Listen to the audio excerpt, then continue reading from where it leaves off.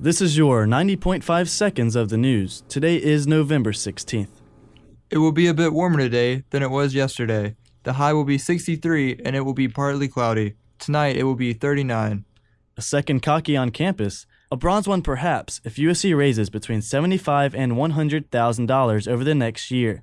It would be located on Gibbs Green near the Pickens Street Bridge.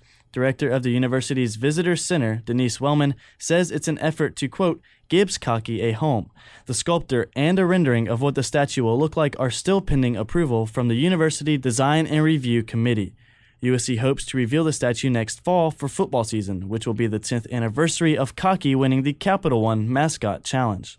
USC's Dance Marathon is not all about dancing this year. Instead, it's going for an extra alternative way to raise money.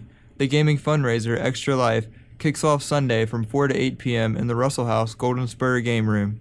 Students may bring their own video games, shoot pool, or play board games. Dance Marathon team members are providing food as encouragement and prizes. The ultimate goal is for participants to log a full 24 hours of playing time before 2013's Dance Marathon events in March.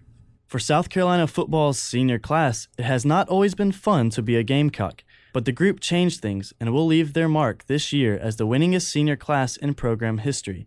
An even greater impact has been the change of culture that has taken place within the team. Read more about the players in a class of their own, as well as all of the full news and sports stories. Find exclusive videos and even more at dailygamecock.com. Paul Kritzman, Austin Wayne Price. 90.5 seconds of the news.